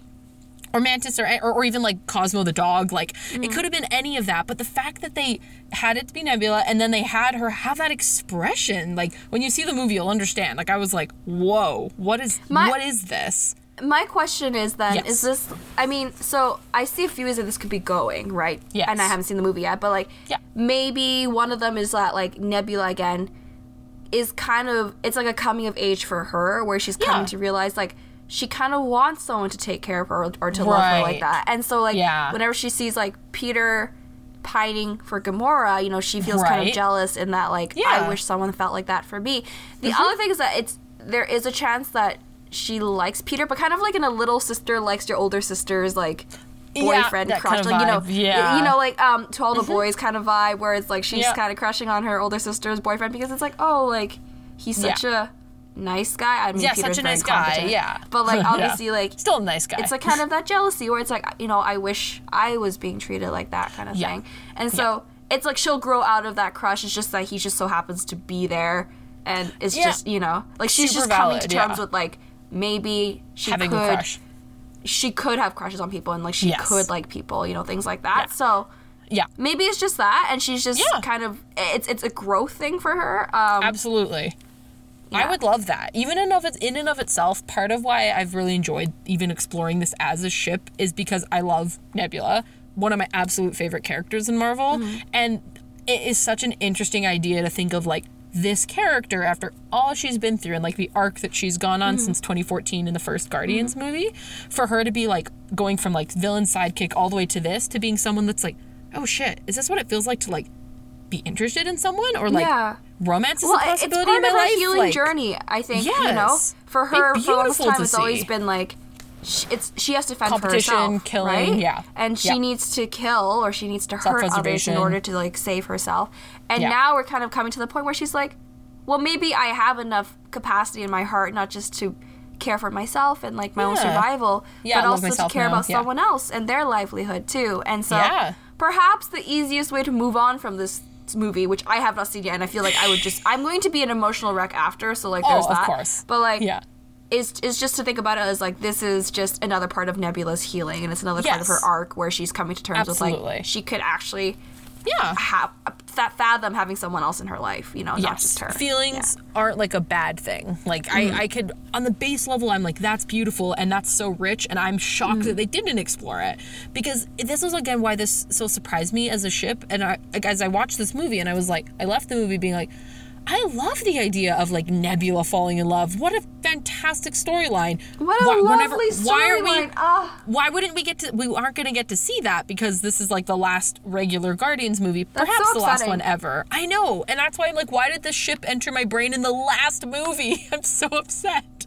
Because I have no guarantee that we'll ever see any of these people again. So it's like... I don't know if I can watch this, Jill. Are they going to break me like Raylo did? Like, I just can't. It's like how they introduced that last minute, and I'm like, you should have thought this out better.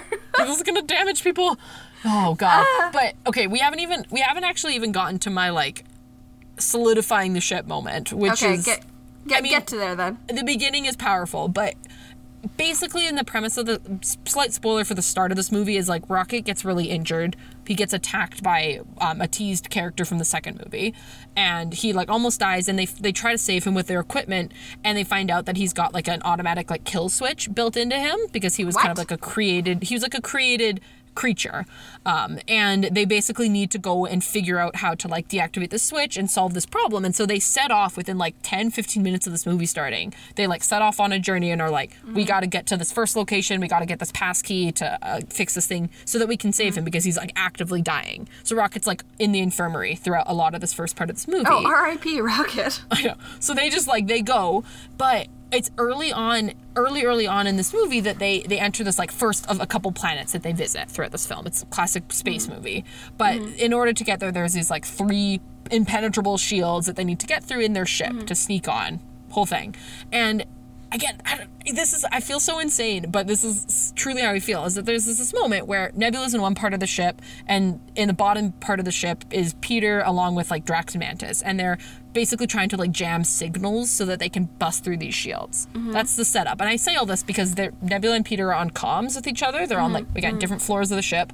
And she's like, yeah, you know, there's 3 shields you need to get through. This is not going to be like easy, Star-Lord. And she says that. And then you cut to Peter, and he's explaining to Drax and Mantis, he's like, she calls me Star-Lord like when she's mad at me. And she's right, you know, I shouldn't have been drunk. Yeah. Okay. So my brain has just gone insane at that particular line. Names are a big thing. We've talked about this. But don't worry, there's more about names in this movie. But this Star-Lord line in particular, because he obviously, we know that's his name, but he doesn't get called it that often. He certainly doesn't by the team. Because he thinks highly of himself. But and it's kind of hilarious that then she uses his name as almost like, I've kind of viewed in some ways, if you want to make it non-romantic, it's like the mother scolding a kid by being like, I'm going to use your full name when I'm pissed off at you, and then I'm going to call you Jimmy when I'm like, you're just my kid that I love. Like, you could interpret it that way, but to me, it was more like, there's so many layers to this, because I'm like, so, okay, in order for you to know that that's what she's doing when she's like, that she's mad at you and she calls you Star-Lord, means you've had to have pissed her off enough and started to notice this pattern, which means you've had to have worked together enough and like gotten closer to develop this like shorthand, and then have it be a shorthand that other teammates don't know about. Like the fact that he had to explain it to their teammates who are basically family and they all live together means that like, how much time are you spending, or like how much closeness do you guys have separate from the team? And like, I ship them already. It was so like, it just like set my mind spinning. I was like, what is all this? What's going on? Like, on top of all this, we've missed time. It's the typical like tough girl doesn't think she likes the guy kind of thing, so she like hates him, quote unquote hates him, uses all these like nicknames against him, but then it ends up discovering, I actually don't hate him, I love him. Oh, yeah, and then classic. It just goes off of there. Oh God, and it's like I love it. There's so many instances. I'm just learning all this for the first time too. It's I know. lovely. I'm really excited to hear you watch this movie. I'm pumped, but like, I'll have to call you after. Yes, but throughout this film, there are periods where, like, again, I've tried to sort through this in my mind as, like, is this romantically coded? Is this more like she's the mom of the group? Is this more like she just feels bad about Gamora and so does Peter? Like, you can interpret it lots of different ways. Even if she's the mom of the group, that's romantically coded. No, it's true. But they have a moment on this first planet that they get to. They bust through these shields, yada yada. They meet up with Gamora because she's on the Ravagers now, and Peter didn't know about this, and they realize, oh, Gamora is like our contact. She's going to be working with us on this mission. Clever writing to bring her into the story. But Peter goes up to Nebula and he's like, why didn't you tell me like Gamora's the contact? Because he's like freaked out about it. And she's like, I didn't want you to be freaked out. And he's like, freaked out how? And he gets like immediately really high voice, and it's just hilarious. So it's like a great moment, and it sets off this whole section of the film of Peter trying to like convince this alternate version of Gamora, like, of what they had, of him like being very hung up on her still, and being like, yeah, like we loved each other, like you were everything to me, and she's like, she usually like doesn't even remember his name. She calls him Quinn a few times. Like, she's like, I don't think so, that's not me. And all of this leads into that scene from the trailer where it's the whole Gamora like gets really fed up at him and is like, whoever it was that like you were in love with, she's like, it wasn't me, like it sounds more like Nebula, like it sounds more like her. And at that moment in time, with so much more context in the film, this is like maybe halfway through the movie, not quite at this point, I was like, so now this really feels like a trope, not just a joke. 100%. Right? Because it's the classic thing of like, haha, the idea of us dating, hilarious. Flash forward to you actually dating. Like, by the end of the film. Like, that's what it feels like. It's also like he has been in love with an idea of Gamora. Yes. And even though, but that actual kind of missing piece has actually been filled in by Nebula. Yes. Doing the things that Gamora would have done if she had been his co-pilot this entire time. Yeah. But he refuses to admit that he would have to see Nebula because he still thinks he loves Gamora. Yes. Yeah. Exactly. Jill, it's so rich. This is too much. I know. That's why it's so good. Because right before Gamora had even snapped at him, being like, whoever you were, like whoever it wasn't me. It's because he's like mad that Gamora is so brash and abrasive and is like violent in a way that like he's like, old you would have never done this. Like that's why you left Thanos and formed the Guardians. And she's like, I barely left Thanos and like none of this happened. Like that was actually her. Left Thanos. Like. And it's so true. And it's so interesting because like Nebula did have a huge arc, like character arc, and she has she's done a full 180 in her life. Yes, and literally. Yeah. She's kind of perfect, and she is like I haven't seen Wicked, but I feel like it's kind of like the Glinda and Elphaba thing. Yeah. Yeah. So, absolutely. Where obviously, like, Nebula, you would never think of her as, like, oh, she's now the good guy. She's just kind of, like, quote-unquote, a defect, like, she defected from, like, Thanos and is kind of here now, whatever. But, like, and Gamora kind of steals the spotlight on that, as always. But Nebula's been, like, the quiet one throughout who has had more of an interesting She's growth always been second best. Second to Gamora. And that's the really rich part about this as a ship, too. And this is something I've had a lot of fun, like, engaging with commenters about, is, like, the angst potential there is so interesting because... Oh, I love it. And I love how we're just workshopping this right now. I know.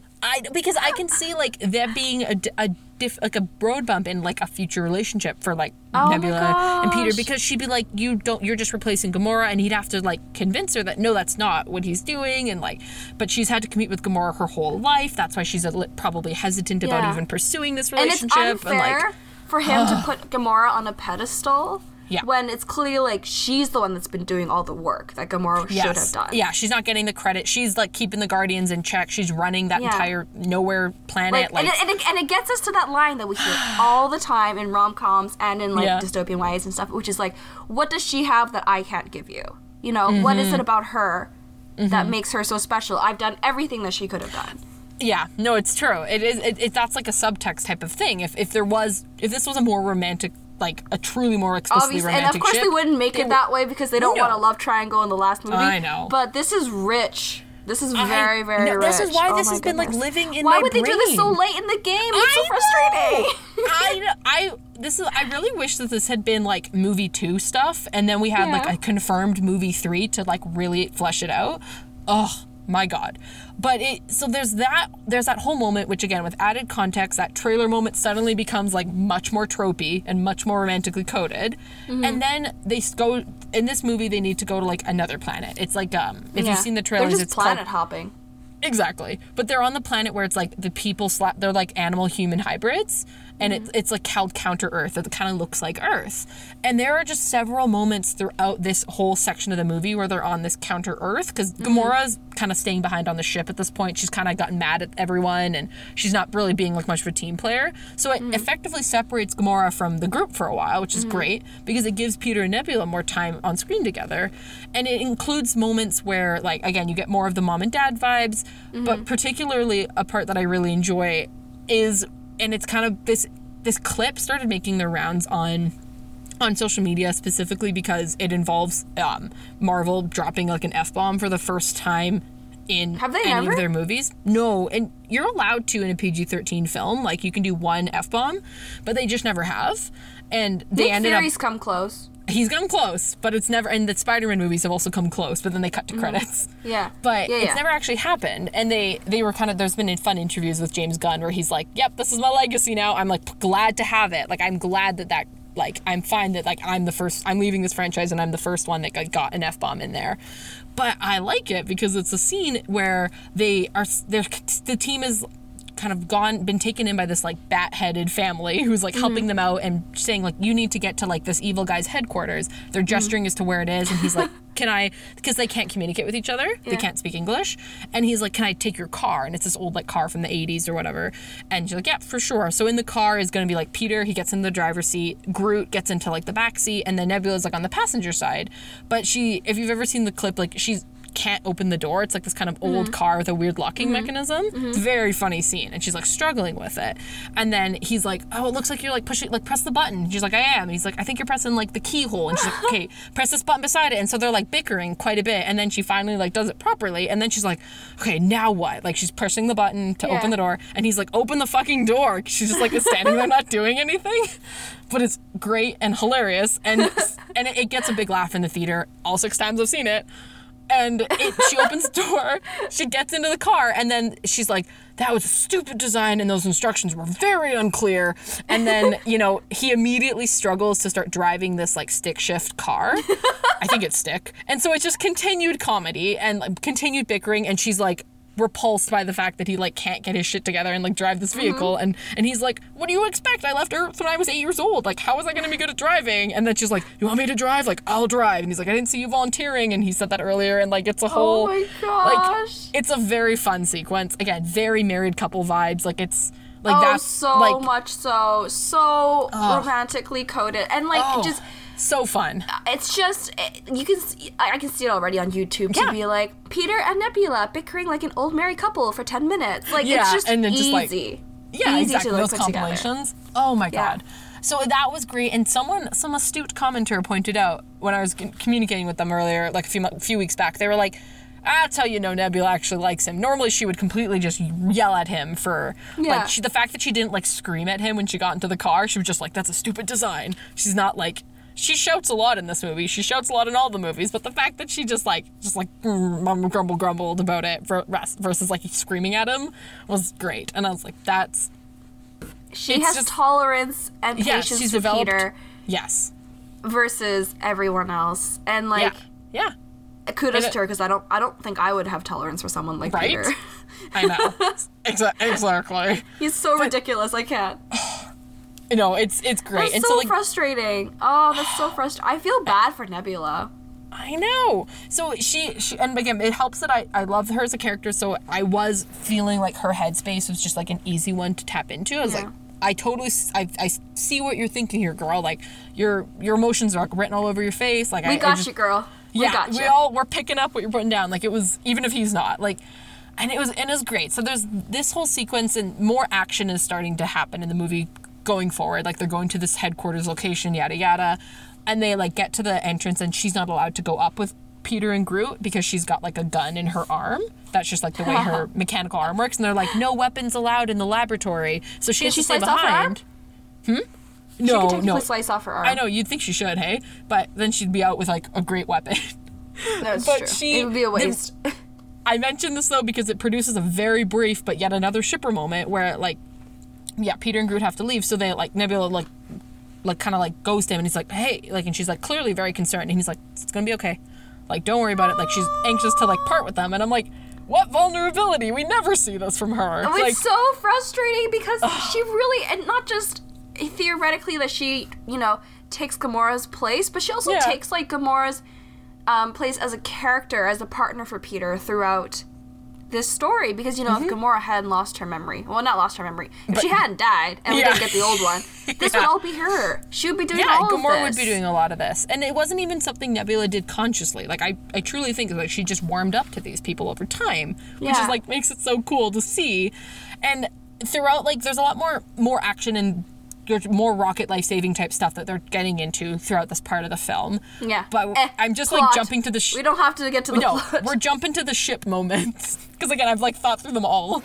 But like another moment that comes in is like every group is getting separated. This planet that they were on is like exploding. They're trying to all like fly away, and everyone's in like a couple people are in the laboratory, a couple people are in their ship, a couple people are in a different location.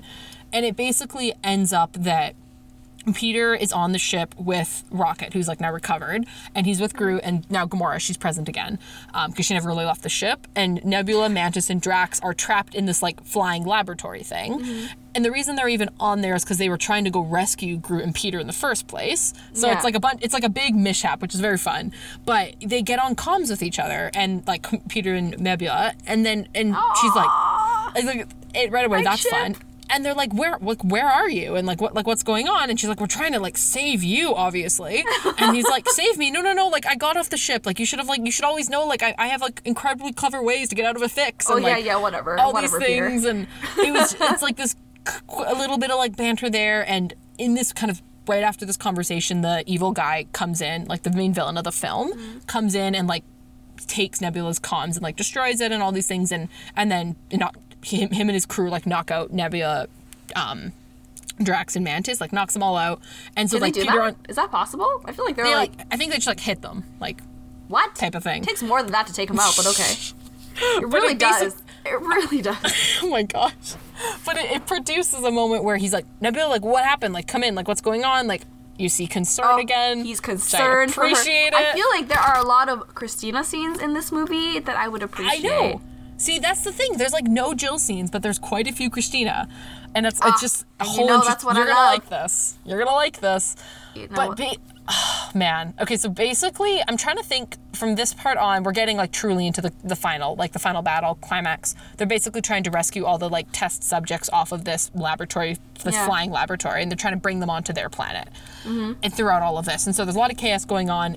Eventually, everyone gets reunited, and they're about to like have this really dope hallway fight where they have to take out a lot of like bad guys to get to like the next room. It's just like a really cool one shot. This is where the scene that I showed you came from, where there's this cool battle happening. Oh my gosh, yeah. So in this really awesome fight, they're playing a Beastie Boys track. It's great. It's a really, really good scene. The camera does mixes of like slow-mo tracking shots and then goes into like normal speed again, and so they'll like do a slow-mo of Rocket like flying above shooting people, and then like a slow-mo of Groot's arm extending and like Rocket swinging on it, and like so they keep featuring each character. Well, the duos, they're featuring the duos. Well, exactly. And they show Peter by himself at first, and then they bring in like Nebula comes into frame, and they're like face to face, like again very close to each other, and he's like pressing an electrocution button to like take out a bunch of bad guys, and she's like using her arm/gun, and it's a super brief, but like again why did you need to show that? Like, this is like, everything is so intricately choreographed. Like, you didn't need to do that. No, but bring us back to, like, my commentary on, like, combat scenes. You know, when, you know, two people who could be potentially romantically involved in the future are in sync when they're fighting. That's a huge indicator that they could be in an action movie. I mean, classic move. Loki and Sylvie, Timekeeper's room. Yes. Raylo, throne room. Yes. Oh my gosh! Don't even. I'm not gonna start talking about it because if I do, this podcast episode will never end. That's the next episode. Yes. You know, and the fact, and you sent me this video. Yes. Of them fighting, super brief, like literally 3 seconds. Oh, it's like a split second, literally. But I love how they're like looking at each other. What was the point of that? Why did you need to look at each other when you're like zapping face like this? Why focus on your enemies? Also, there's it brings me to like the Will Turner and Elizabeth, I don't remember what her last name is, in Pirates of the Caribbean in their final fight scene where they're like fighting together and they're like, Barbossa, marry us, and they're busy like fighting and stuff, but they're like looking at each other, and then the camera kind of slows and it's just like them and like the rest of everyone else fighting around them. Yeah. Like, come on, man. Yeah. It's very, they know what they're doing. I don't know if Peter and Gamora had a scene like that, you know, before this film. Like, I know. I was trying to remember. Maybe. I don't But again, the key thing is that Gamora is in this fight. She's present. She doesn't get that moment with Peter. Boo. It's with Nebula. So that's why I'm like, why would the writers interesting. did this on purpose, obviously. Yeah, James like, Gunn, this is what not are you even thinking? Like, this is not even like a by accident anymore. Obviously, they tried to introduce this whole ship thing into our brains just to like really bug us. But like, thank you. Thank you for a few sleepless nights, and in Jill's case, a few sleepless nights plus a few creative fevers on top of that. So I would say a few sleepless weeks, maybe. But basically, the fighting continues. There's all this stuff going on. They get through the hallway. There's that great scene. Yes. More trying to save all these animals and kids off of this ship. And basically this is, again, really getting into spoiler territory, but there's a moment where I'm so scared. Everyone gets onto nowhere, like they get onto their planet, and Peter's like the last person. He like drops his Zune device, like his music device, as he's like trying to run off of this exploding planet and like jump through space to get from one like bay to the other.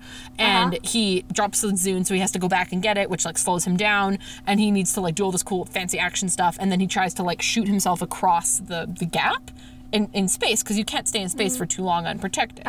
And he gets like slowed down by floating debris, and he's just like stalled midair, and his like face is getting all puffy, and like it really does look like he's gonna die. So spoiler, he doesn't, but like it really set it up to look like he does. But he gets saved by this like tertiary character, that the one that actually initially hurt Rocket, Adam Warlock. He's a character throughout this film, but he gets saved. He saves Peter that way. It's a whole thing. It's like when Peter almost died when he was saving Gamora. I know, that's the thing. It was kind of repetitive. And some people who watch this movie were like, I've heard people talk about this, like podcasters saying, you know, I almost expected like Gamora to come save him if she had a way to do that, like to be a nice parallel from the first movie. Or Nebula, you know, someone along the lines. I must say, who's the actor that plays Peter? Chris Pratt. Chris Pratt was in Passengers. Yeah. Where he also almost dies in outer space. This is too much of a repeat. This cannot be. This keeps happening. Well, let's not. This can't keep happening for him. Yeah. But basically it ends up, the Adam Warlock of it all isn't relevant. It just means that like Peter has been saved. But what is relevant is that when he gets brought back onto like their ship, he's looking all worse for wear. Guess who was the very first person to race to his side? Oh, stop! And give him, like, and back to the names of it all. For the first time, she actually calls him Peter. She normally calls him Quill, like, throughout the entirety of Guardians. I can't. I have to just go watch this, like, tomorrow. I know! Like, and this is the thing. I noticed that on first viewing, that I was like, oh, she called him Peter. Like, that's not normal. Has she been doing that this whole movie? No, she has not. It is only in this moment where he's like about to die, she runs to his side, and it's kind of a running joke throughout the movie that when the Guardians do weird stuff, they do like kind of crazy risky stuff, they tell the team like, did that look cool? Like, did I do something cool? And so he says that directly to her as he's like kind of like lying on the ground. He's like, did that look cool? And she doesn't yell at him, doesn't, like, punch him in the face. She just, like, gives him a hug, and then, like, a group hug forms around everyone. And, like, at the point, she's already said Peter. And I just am like, oh my god. Like, so, sorry. Does the Peter and Gamora ship ever set sail in this one? I just need to know. No, that's the next scene. Don't worry. There's another scene that we need to talk about. So, okay. So you get this fantastic hug. I'm on the edge of my seat here. I know. So the action is done. Again, throughout this whole movie, again, it's been Peter. Basically, Peter's arc throughout this movie is, like, part of his arc is, like, getting over Gamora, recognizing that this isn't going to work. This is not the same person. And Gamora. Good riddance at this point, because, like, obviously I'm cheering for someone else. Well, exactly. And so, like, the final scene between Peter and Gamora is honestly arguably one of the, like, the best of the movie. It's just, like, very poignant. Really? It's a really good scene. Because I hope, let's hope so. Tell me. So tell me. Gamora's parting ways with everyone. Like, she's going back to the Ravagers. You later find out that, like, that's her new family. It's really lovely. But she, you know, Peter kind of walks up to her and she's like, I'm still, you know, I'm not the person you, like, want me to be. And he's like, yeah, well, like, you the real you's not too bad either. And then they kind of, like, Gamora walks past him, and this is, like, really significant blocking. Like, they're basically, like, not quite back to back. And then Gamora, like, stops. She doesn't go continue walking to the ship. She's like, you know, like, I bet we were fun. It's, like, the first concession she's made this whole movie that, like, he might be onto something. Like, they probably were, like, a good couple, you know, like her and Peter. And he's like, oh, like, you wouldn't believe, like, and he's like almost almost crying, like, it's really lovely. And I mentioned this as a scene from my ship because just kind of, like, off to the side, Nebula is, like, talking to a crew member, and she's, like, watching them the whole time. So A, she didn't need to be present for this scene. Why did you put her there? And B, like, after that exchange happens, that final exchange, Gamora then, like, continues on to the ship. She does, like, a little knowing, like, grunt/nod, which is her way of communicating with Nebula. They set that up earlier in the movie. They do a little, like, grunt at each other to just be like, hey, like, bye, sister. Cute. It's really nice. And then Gamora goes on the ship, and then Peter is, like, staring at the ship where Gamora entered on, and Nebula is kind of, like, in his periphery, and she's like, are you okay? Like, and he's like, I need to go, like, I think we need to talk to everyone. And that some brilliant commenter really emphasizes this to me, but, like, this moment always bothered me because I was like, why isn't Peter, like, looking at Nebula? She's right in front of him. But someone pointed out it's because he's not ready yet. Like, he is unable to, like, see what's right in front of him just yet. He's still, like, stuck. He's kind of, like, still stuck on Gamora, but, like, Nebula's right there. She's ready. Like, he'll get there. Okay. Just not in this movie. This is good. Like, no, this is good. It leaves it open. Exactly. And I think this movie will age well over rewatches, which you have done. Which is, like, the more you watch it. Because I think, as an audience member, if I hadn't known all this, I would have been going in rooting for Peter and Gamora to be like, ooh, are they going to get back together? Yeah. And so I'm going to be, like, fair. You know, craving those scenes where they finally, like, recognize their feelings for each other. And then Nebula's kind of like, thank you, but no thank you kind of thing, right? But I think if you watch it a few times over, you'll come to realize, and I think this is, like, a metaphor for Peter, too, and his character. Yes, you know, you'll come to realize that the one who actually was there for him this whole time wasn't Gamora, it was Nebula. Yeah. And at some point in the future, he's going to realize that. Yes, exactly. We won't necessarily see it. And this scene in particular, even though it is kind of more of a, on the surface, more of a Peter-Gamora scene, this is the scene that, like, for context, I saw this movie on, like, a Wednesday night as part of a marathon. I saw, like, the first two Guardians movies and then this one. So it was, like, 3 a.m. by the time I got home. And I'd barely slept. And then I, like, woke up at probably, like, 4 or 5 hours later, literally got out of bed being like, I can't stop thinking about them. I need to, like, write them. Like, I was like, I should really be sleeping in. I've, like, gotten barely any sleep, but I was, like, so compelled. And I could, like, see where it was going in my head. So what I ended up writing was a scene from Nebula's perspective, basically that moment, what she's kind of thinking as she's watching them interact, and she's, like, mulling over her history with him and things, and then I made, like, a slight modification. At the very end of the scene, I had it so that rather than Gamora, that final line to Peter being like, you know, like, I bet we were fun, and he's like, oh, you wouldn't believe it, I have her say, like, one more thing, and I have her repeat that line from earlier in the movie where she's like, you know, whoever it was that you were in love with, like, it wasn't me, like, sounds more like her, and I have her, like, say it, like, kind of, like, whisper it and be like, like, oh, like, wake up, buddy, like, look, like, she's right there, just to, like, prompt him. And then Nebula's perspective is like, you know, she tries to communicate to Nebula through the grunt that, like, go get him, like, he's kind of like, he's all yours. Like, that was just how I end that little interaction. I love it. I mean, for all we know, It could have happened. Exactly. I'm like, honestly, in the time since I wrote this scene and then proceeded to rewatch the movie like that night and several times after, I just like whisper those lines in my head. I'm like, Gamora just repeats the line, Peter hears it, and then he starts to like put him on a trajectory towards eventually seeing Nebula for what she is. Like, I was like, it all fits. It all fits in my mind. And I love it. And it's like, this is such a rich potential ship for me. It's one of my absolute favorite ships in the night because it's just like, there's so much baked into there. And I just think it would be so beautiful for her. Clearly a ships in the night. I think this is like the epitome of what a ships in the night is. Yeah. And yeah, based on actually the definition of like the ships passing, like where they're not at the right time. Literally. Multiple ships passing in this case because... Yes. Yeah, there's 3 of them. Okay, actually, as we get to then, I think that's the end of the movie. So that's kind of a transition to like, what type of ship is this? I mean, end of the movie is that Peter ends up going back to Earth. Nebula stays on Nowhere. A couple other characters stay in different locations. So that's why like everything's kind of separated. So end of the movie is not them like together. It's really beautiful when you see the movie. It's very beautiful. Don't worry. But will they ever see each other again? The possibility is there, I say. Okay, good. Because I was like, you can't leave me like this, Jill. Well, I know. Well, that's why I've been like feeling insane about it. Because I'm like, okay, what's a world in which I could conceive that they would reunite and it would make believable and it wouldn't invalidate Peter's arc? Someone needs to realize that they have feelings for the other. Like Peter has to. That would happen in the future. Get a grip and like. Yeah. And come to terms with his reality and like just and realize she's been there all along. The classic like. Yeah, he just needs to get out of this little stupid fantasy he's created for himself and just realize who's truly been there. And Nebula needs to, like, be brave enough to put herself out there. I know, there's so much. I know. This is too much for me. I know. And one of my favorite, like, sentiments about this is that I was like, I've never been much of, like, a fan of Peter Quill. I really like him in this movie. He's, like, my favorite iteration of him. But, again, I love Nebula, and I'm like, if Nebula likes Peter, then I want her to have Peter because I want her to be happy. She deserves the best. Yes, literally. After everything she's been through, she deserves the best. And that's the common sentiment amongst people that love this ship, is that everyone's like, yes, go get it, Nebula. Like, sorry, she also lost like Tony Stark, and I think she really bonded with Tony in like Avengers, and so like she's lost a lot of people, and now she's lost kind of her sister. Yeah, right? She's lost her sister. Yeah. So it's just like she deserves the best. She really does. Okay, let's talk about what type of ship this is. Okay, I mean, I actually think it is literally ships in the night in a scenario. Like, I can kind of see like spaceships in the night. Spaceships.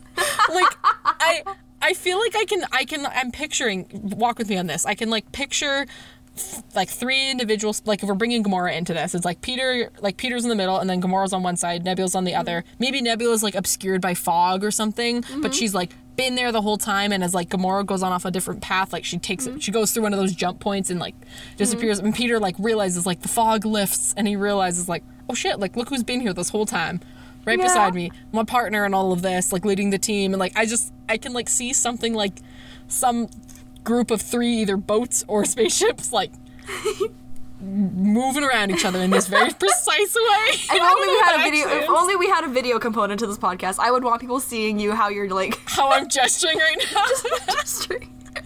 It's not making it any clearer. But that's where my head goes, is like I think Gamora factors into them as a ship because of all of this history. Yeah. In a way that is way beyond just like a simple love triangle. It's so much more complex and mature than that, to be honest. Like that's why I like it. I hate love triangles normally.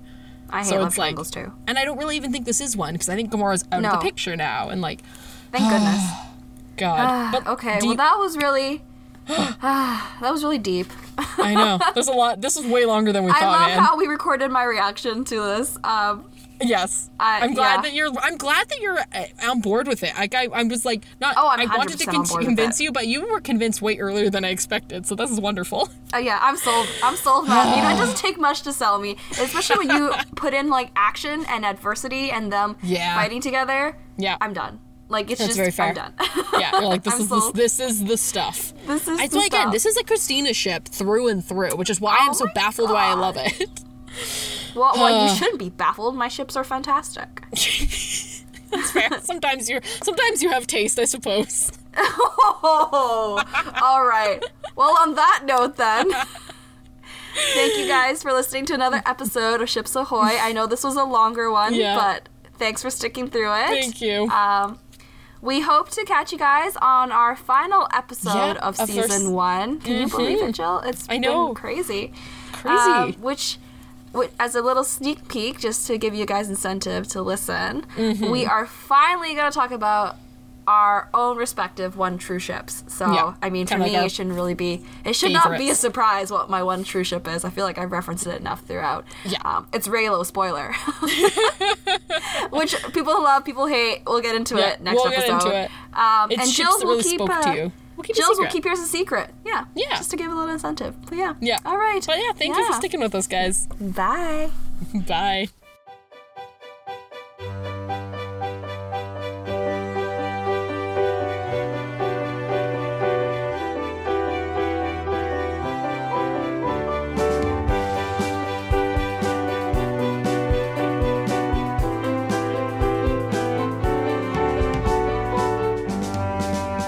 Ships Ahoy was created and produced by Jill and Christina and edited by Christina. Our theme song was composed by my good friend Manu, and because we don't have any sponsors, we don't really have anything else to shout out at the end here.